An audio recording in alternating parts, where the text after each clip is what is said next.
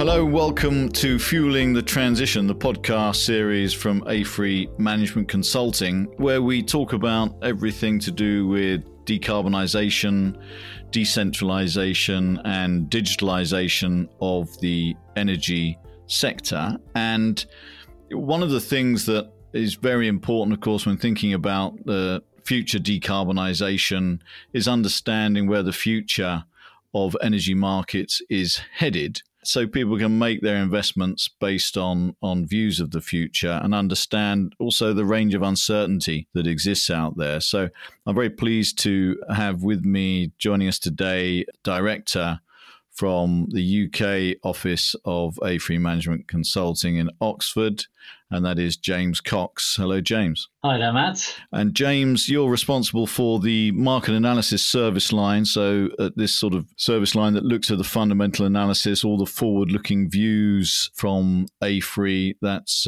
right and square in your area. Yeah, that's right. So my job is really to try and predict the future all the way out to 2050, which is, as you can imagine, a bit of a challenge given all, well, not just the uncertainty, but also the potential sort of fantastic developments that are out there in terms of new technologies. So a challenge, but a very interesting, exciting one. So I tend to, when I go to dinner parties, rather than say that I'm really into the details of electricity markets, I tend to tell people I'm an energy futurologist. And I think probably you might do the same. I think futurologist is a fine way to describe my my career. I always worry that people might ask you if you're a futurologist, Matt, how good are you at seeing the future? But yeah, more of that later on, I guess. Yeah, exactly. So our Q4 2020 results have just been released for Europe, looking at European energy markets and also in the detail of European electricity markets. We considered the whole energy space, but I think the developments in electrification are very interesting. It'd be good to know what the future is going to hold in that regard and what is most different in 10 years' time from today. Yeah, so I guess the thing about 10 years' time is an awful lot is likely to happen in the next 10 years and a huge amount of transformation as European nations are pursuing this drive to net zero. Just starting on you mentioned electrification there, just starting on demand, if you like, that there was going to be some pretty rapid adoption of electric vehicles. The UK has come out with this target of banning petrol diesel vehicles. That's now come forward by 5 or 10 years. So, the next 5 to 10 years, expect most of your friends maybe to be driving electric vehicles. And on the back of that, of course, demand rising. So that's great news if you're in generating assets, particularly if they're generating assets that run overnight. Because, of course, most of the charging of electric vehicles will probably happen overnight because, of course, it's cheapest. So that's one change, is this electrification. The other change is on the generation side. We've got all these coal and gas-fired power stations, and the future's not looking bright for coal. Probably something we all agree is a good thing. So coal, somewhere around 100 gigawatts on the European system at the moment. That should collapse to somewhere around 25 gigawatts by 2030. So a lot of coal plant closing, and replacing all of that is this massive influx of renewables. Some of it is going to be merchant. Quite a lot of it is going to be underwritten by government subsidies or long-term contracts. But really, things like solar roughly doubling in the next 10 years, wind going up by 50%, onshore wind and offshore wind going up by a factor of 3. So really quite a dramatic transformation in the generation landscape as well. Do you know what's the year of our last coal-fired generator in Europe, according to our analysis? It's somewhere between 2035 and 2040. Certainly we assume that everything by 2040, coal is gone. It would be politically unacceptable. So, and of course, these plants are the ones that are in Eastern Europe. So it's the Czech Republic and particularly Poland and other Eastern European countries where they'll be holding on. Another interesting one, sooner in the next 10 years is really how long, gas-fired generation will hang on, particularly new gas-fired generation. If we see this rise in demand from electric vehicles, a recovery after coronavirus, we could see a requirement for new generation coming online. And the question is, if that's late 2020s, the next 6-7 years, maybe 10, 15 years time, would it be feasible to build a gas-fired power station in 10 years time, given, of course, they emit quite a lot of CO2? So yeah, those sort of interactions between how much, even if they're very profitable, how much of the last few thermal power stations can get built, of CO2 emitting power stations, is pretty critical to the evolution of the electricity sector. And when we look out, are we net zero by 2050 in Europe, in our sort of base case central view of the world? No, so sadly not. I mean, our base case is, of course, our best view of the future. And we do search our souls on some of these decisions, and I'd ideally like to have a net zero central scenario, our best view saying that net zero is what Europe is going to achieve. But there's two factors suggesting that won't be the case. I mean, firstly, net zero is economy-wide net zero.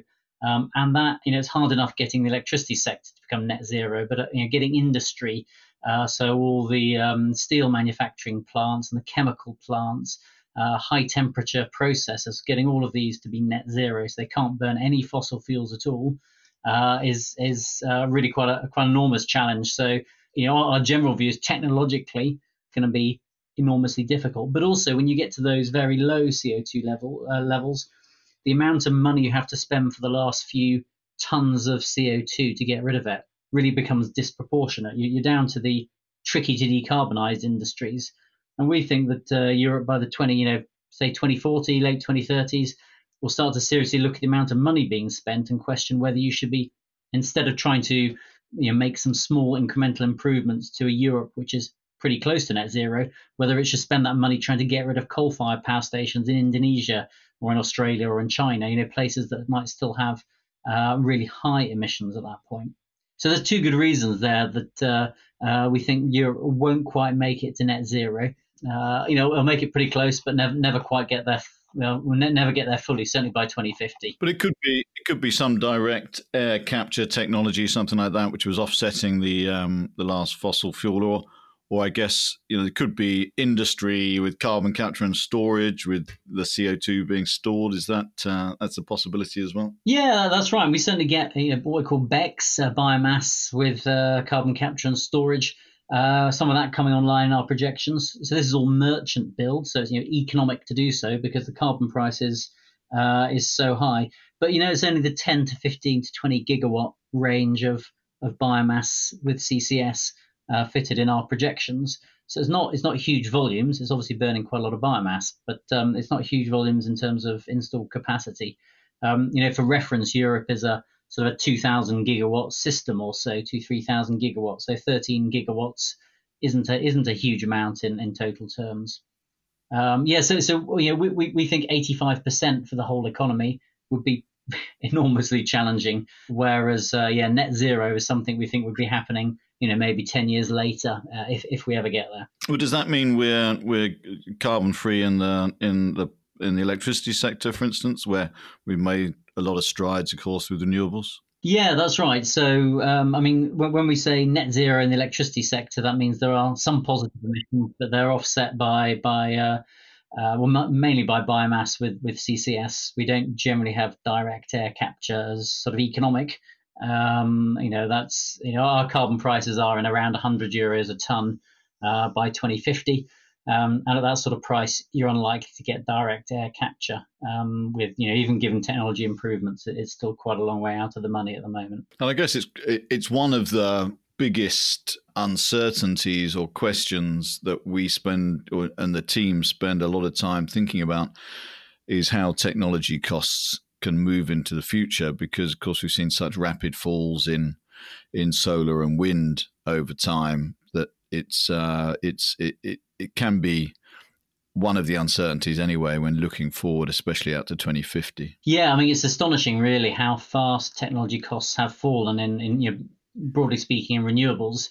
When I started doing this work 15, 20 years ago or so, we had the cost of nuclear falling and the cost of renewables sort of drifting down slowly. And of course, what's happened is the cost of nuclear has gone up and the cost of wind, solar, offshore wind and so on has absolutely plummeted. It's been dropping by 50, 60, 70% over what we thought it would be, what it was back in 2010 or so. So, the gains in some of these new technologies have been astonishing. And a lot of that, of course, the one thing all of these new technologies share in common, if it's wind, if it's solar, electrolysis for that matter, is the fact they're not one-off enormous power stations. They're lots and lots of little ones. So they're produced in factories, mass-produced on the megawatt scale, and that allows these substantial gains in efficiency and production. Unlike very large nuclear reactors that haven't been able to achieve those sort of cost reductions. And talking of nuclear, a lot of discussion, certainly in the UK, about small modular reactors. Do we have anything nuclear coming forward? Well, we've in our projections, our view is really the sort of minimum that will be pushed into the markets by governments.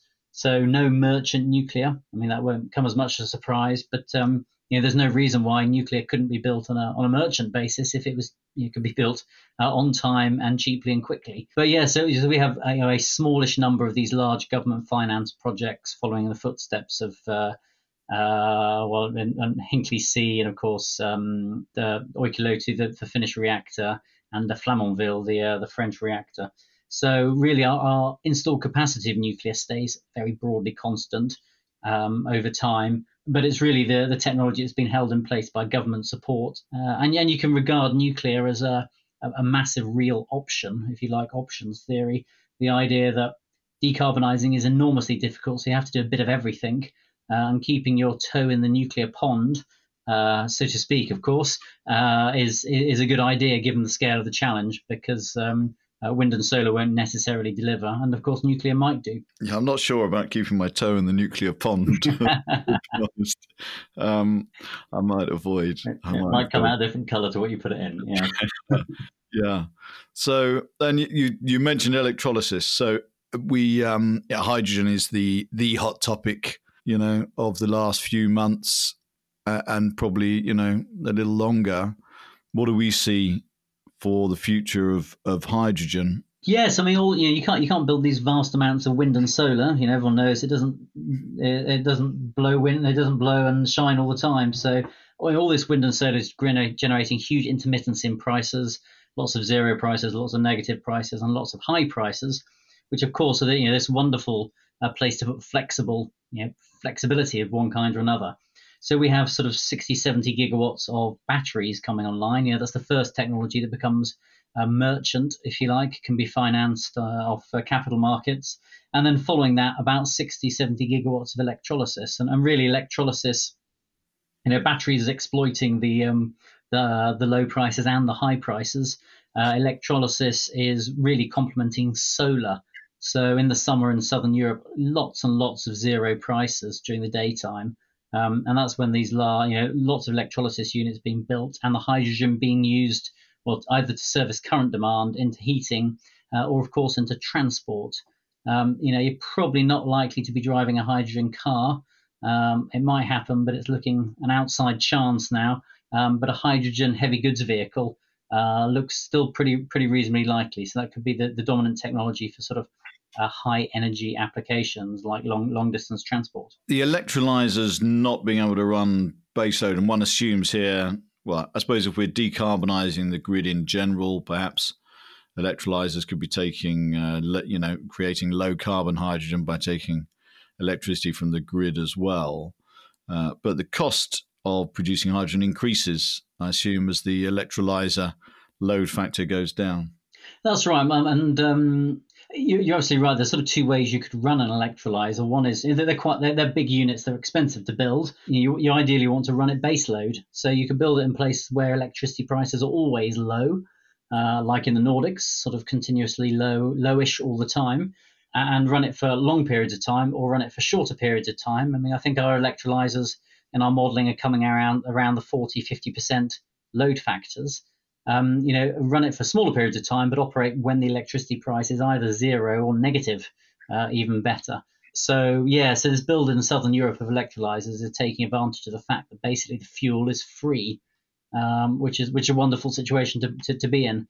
And of course, whether they're economic or not isn't just how much it costs them to build. It's not also the cost of the fuel to an electrolyzer. So electrolyzer is taking in electricity as its fuel. The other thing that makes it profitable, of course, is how much can it sell its hydrogen for, and that's then all tied up, with whether you believe a hydrogen market will develop and what value there will be for hydrogen in the future. It sounds like the future you're talking about is one with a lot of renewables and a lot of batteries and a lot of electrolysis creating hydrogen. Is it also the case that there's a lot of demand response? Is there flexible demand helping us to balance this system? Yeah, that's right. I mean, most of this flexible demand is likely to be electric vehicles. Your average car has got effectively a big tank, a range of say 150 miles at the current 200 miles with current technologies, or 250 kilometers for our European listeners. Your typical person's only driving 10, 20 kilometers a day. That means that the battery that's sitting there is a much bigger than they typically need for a journey. And that implies there can be, even relatively small amounts of flexible charging, delaying charging your vehicle for a day or two till it's windy again. All of that can really make a substantial difference. So, rather than supply flexing to meet demand, as the demand would move to meet supply. All of that requires, a fair amount of technology, but none of it is particularly difficult to install. It's smart meters, tick, it's web-enabled forecasts and pricing forecasts. All of that's a big tick.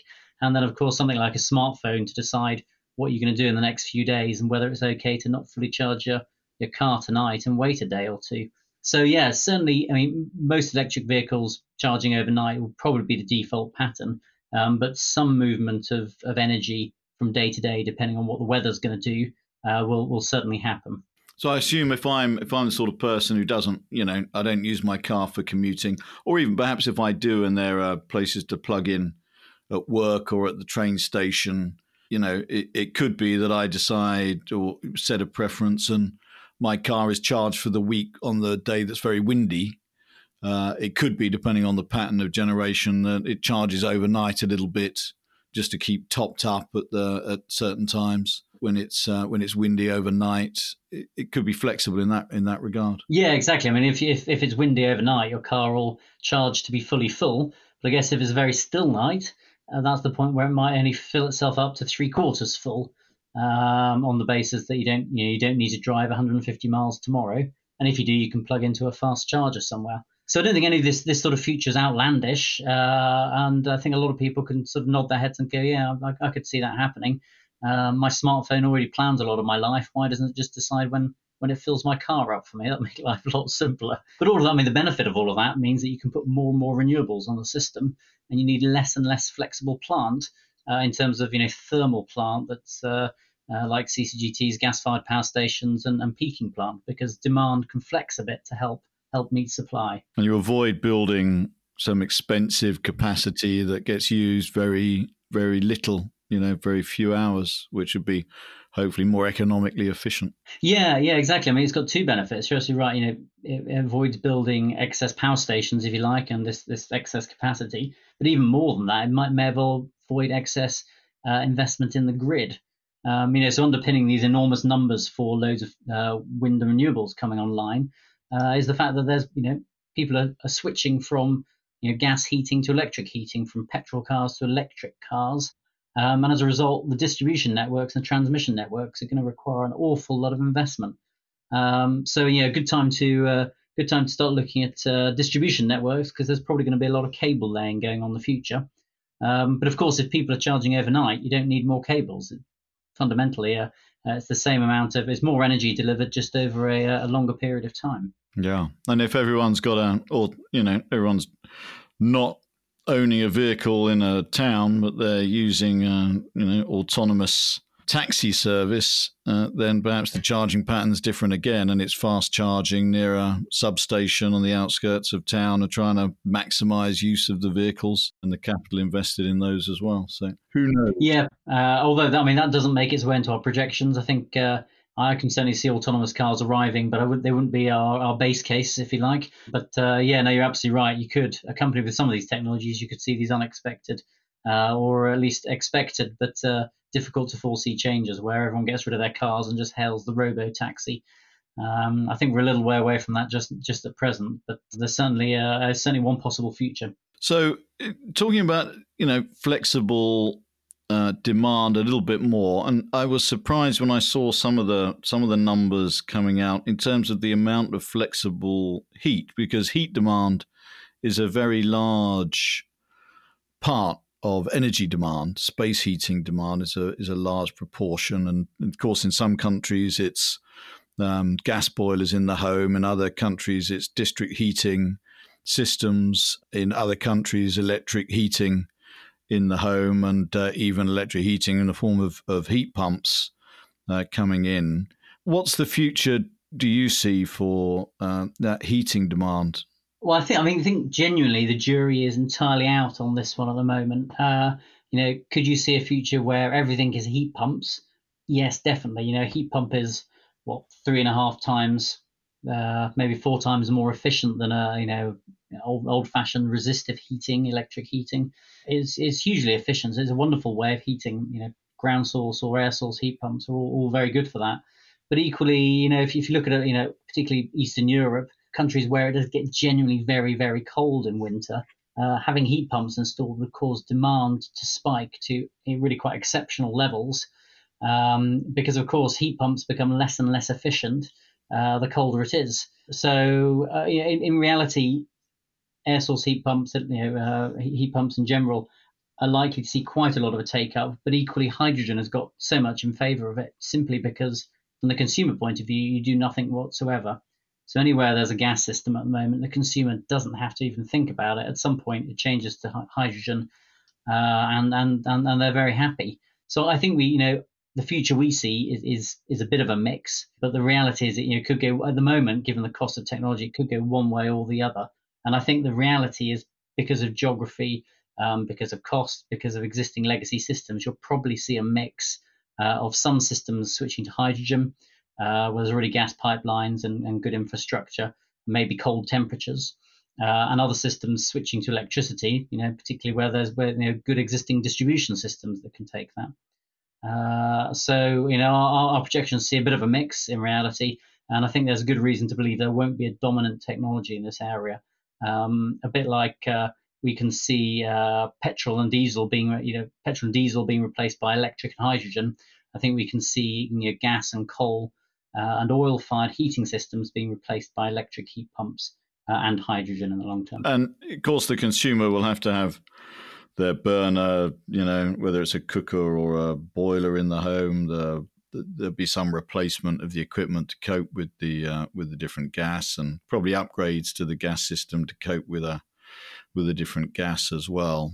And also because of safety and potential corrosion, depending on what the gas pipes have been made of in the past. But it's certainly a very similar level of comfort and level of experience that these consumers would be getting at the end of that, and probably with very little disturbance or disruption. Of course, we had the similar situation when we switched from town gas or coal gas to nat. You were going to say you remembered when that happened, Matt. Really? Yeah. I think I might have invented the memory for myself, having heard the story so often. Can happen. One of the other, I suppose, mechanisms for dealing with this more intermittent world is interconnectors. Do we see a big increase in interconnectors between markets, between countries? We do. I mean, we see effectively a steady increase in interconnector capacity. I mean, your fundamental issue with interconnectors, you're absolutely right. That they're effective of there's too much renewables or wind in one market, they export it, and equally they bring in power when there's not enough sun or not enough wind. But at the same time, an interconnector fundamentally is the easiest way of offending the maximum number of people. It brings almost no jobs, and it's strung for hundreds of kilometers across everyone's view. So they're probably the most deeply unpopular investment it's possible to make, at least overhead power lines. Obviously, if they've been underground, that becomes less of a problem, but they're vastly more expensive. So yes, I mean, interconnect is important, and steady increase across Europe. But the realities of sort of the European democracies and planning means interconnection is always going to be difficult to make happen, even with newer technologies such as high voltage DC. I mean, a good example of this is in Sweden at the moment, where the north of Sweden, it's very windy in the north of Sweden, so it's wonderful for wind generators. Sweden has a number of price areas, and as a result of building loads of wind in the north of Sweden, the electricity price reduces in the north. So there's a big price difference between the north and the south, and as a result, electricity wants to flow from where it's cheap to where it's expensive, from the north down to the south. But there are now big grid constraints. These didn't exist in the past, but they exist now because there's too much wind being built in the north of Sweden. And this is all in response to good electricity prices and merchant investment. So interconnectors are needed, but the challenge there is public perception because they are so deeply unpopular. If you look the way that China's evolving its electricity system, there are very large amounts of high voltage DC cables being strung everywhere. And that allows large amounts of power to flow and efficient power flows around the country. But of course, China's not really a democracy, and the local people's opinions don't count. So you've got interesting, in the long term, this interesting tension between what local people want. They don't want a large overhead cable near them. They don't want a wind farm near where they live, versus the requirements of society, which is for decarbonisation. So I think we'll see many more of these kind of challenges going forward, where the rights of the large number of people against those of the locals, if you like. So that's sort of sets out a little bit about where things are headed from an investor point of view, and thinking here either about developers or infrastructure funds. Given what you've seen, where would you be putting your money? I would say over the next 10 years, because I think almost the longer term is a little bit easier to say, we know in 2040 to 2050, this is where I'd be putting my money, because we'll be further along that decarbonisation journey. And also because I think we know we're going to need all the options out there to be able to achieve what we need to achieve. But in the next 10 years, where would you place your money? It's always a tricky one, because it's always easy to advise, whereas placing your money is ultimately rather harder. I mean, in reality, any sector, if you're investing in wind or solar or offshore or batteries, any of these sectors, a lot of these are very competitive. There's lots of big players out there looking for new projects, competing away margins, and so on. And the markets are competitive. So fundamentally, the thing I'd advise, and what we advise our clients, is you do need to know the markets very well, because there's a lot of money to be made really by either exploiting existing rules or knowing what they are, or how they favour particular technologies, and indeed how long that will continue for. So, understanding, if you're looking to buy a battery, build battery projects, understanding what the value is stemming from at the moment, which might be reserve, what the value might stem from in 5 or 6 years' time, which might be balancing mechanism intraday prices, and what the value might be in 10 or 15 years' time, which might be constraint management. Understanding that your current source of revenue might be short-lived, but there are others that will become available. That's critical. And we spend a lot of time advising our clients that you see a market opportunity at the moment. Don't assume that will continue forever. If you assume it continues forever, why is no one else competing in that sector? So looking at what the current value drivers are and how they'll get eroded away, and then what the next thing will be.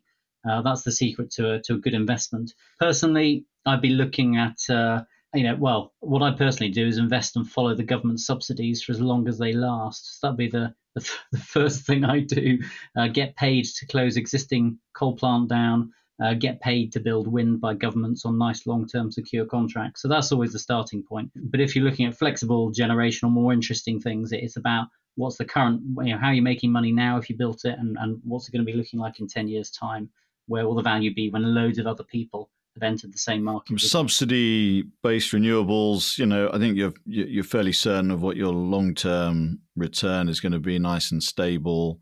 If you wanted a slightly higher risk, higher return potentially, then FlexGen would be the thing. And for that, really knowing what all of the markets are doing, the intraday, the ancillary services, the balancing markets, all of these things, you'd need to get a good grip on that stuff. Yeah, that's exactly right. But I mean, one thing that's going to happen is there's be a lot more weather risk in the future. So a lot more requirement to manage the system. If you look, we run 5 weather patterns in our simulations, and at the moment, the base load prices, there's between a particularly cold year and a warm year, there might be a 3 or 4 euro megawatt hour difference on average. In 10 years' time, because of so much renewables, that spread is opening up to about 10 euros.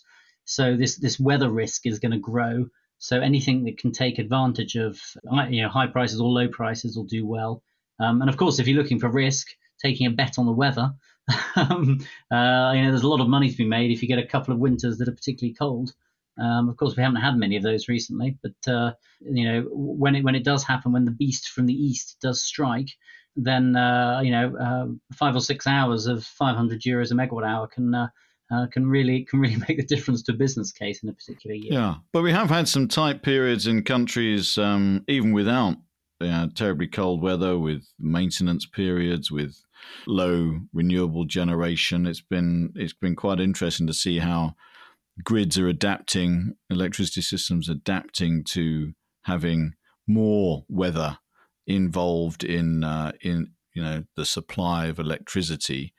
Do you see that that's going to be a potential problem looking forward, or do you think it's ultimately quite solvable? I guess ultimately most of these problems are solvable, just because the sheer amount of money going into a lot of these technologies. It's not we have a European focus, but both in the US and in particular in China, means there are a lot of other potential technologies out there we haven't spoken about. Flow batteries being the obvious other case. They've been knocking around, if you like, for years. The costs are still too high. They don't get built on a merchant basis in any of our projections. But if there are some breakthroughs, for example, in flow batteries, it could again change the equation in terms of viable technologies. So flow battery, fundamentally, it's about having the cost of storage, the number of hours of storage scale is very, very cheap to have more and more hours of storage. So you can store, for almost the same cost, you could store your power for 20, 30 hours as opposed to 1 or 2 hours.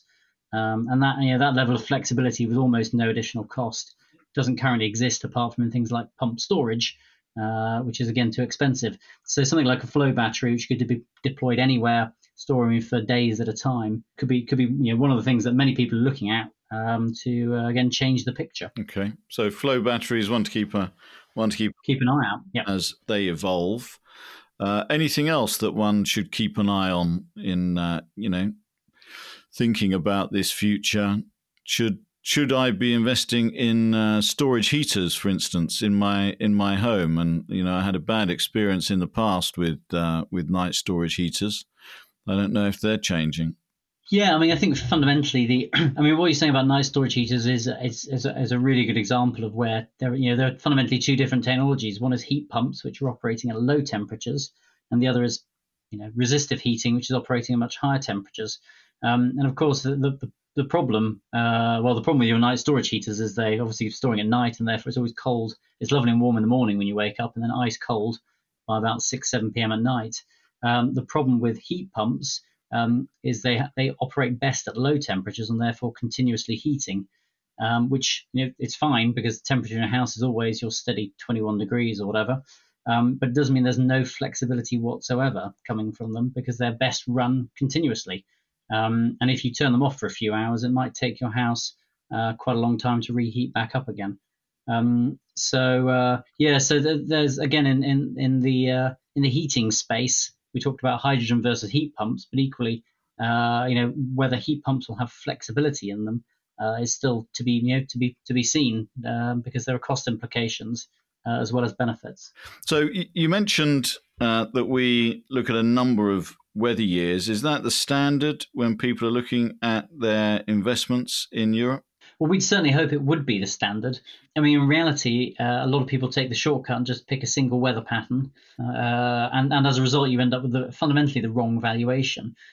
If you picked, say, 2017 as your weather pattern, that was a particularly windy year. And as a result, if you're valuing a wind asset, you'd end up with more wind generation and therefore higher values. But of course, the weather of 2017 won't repeat itself for the next 30 years.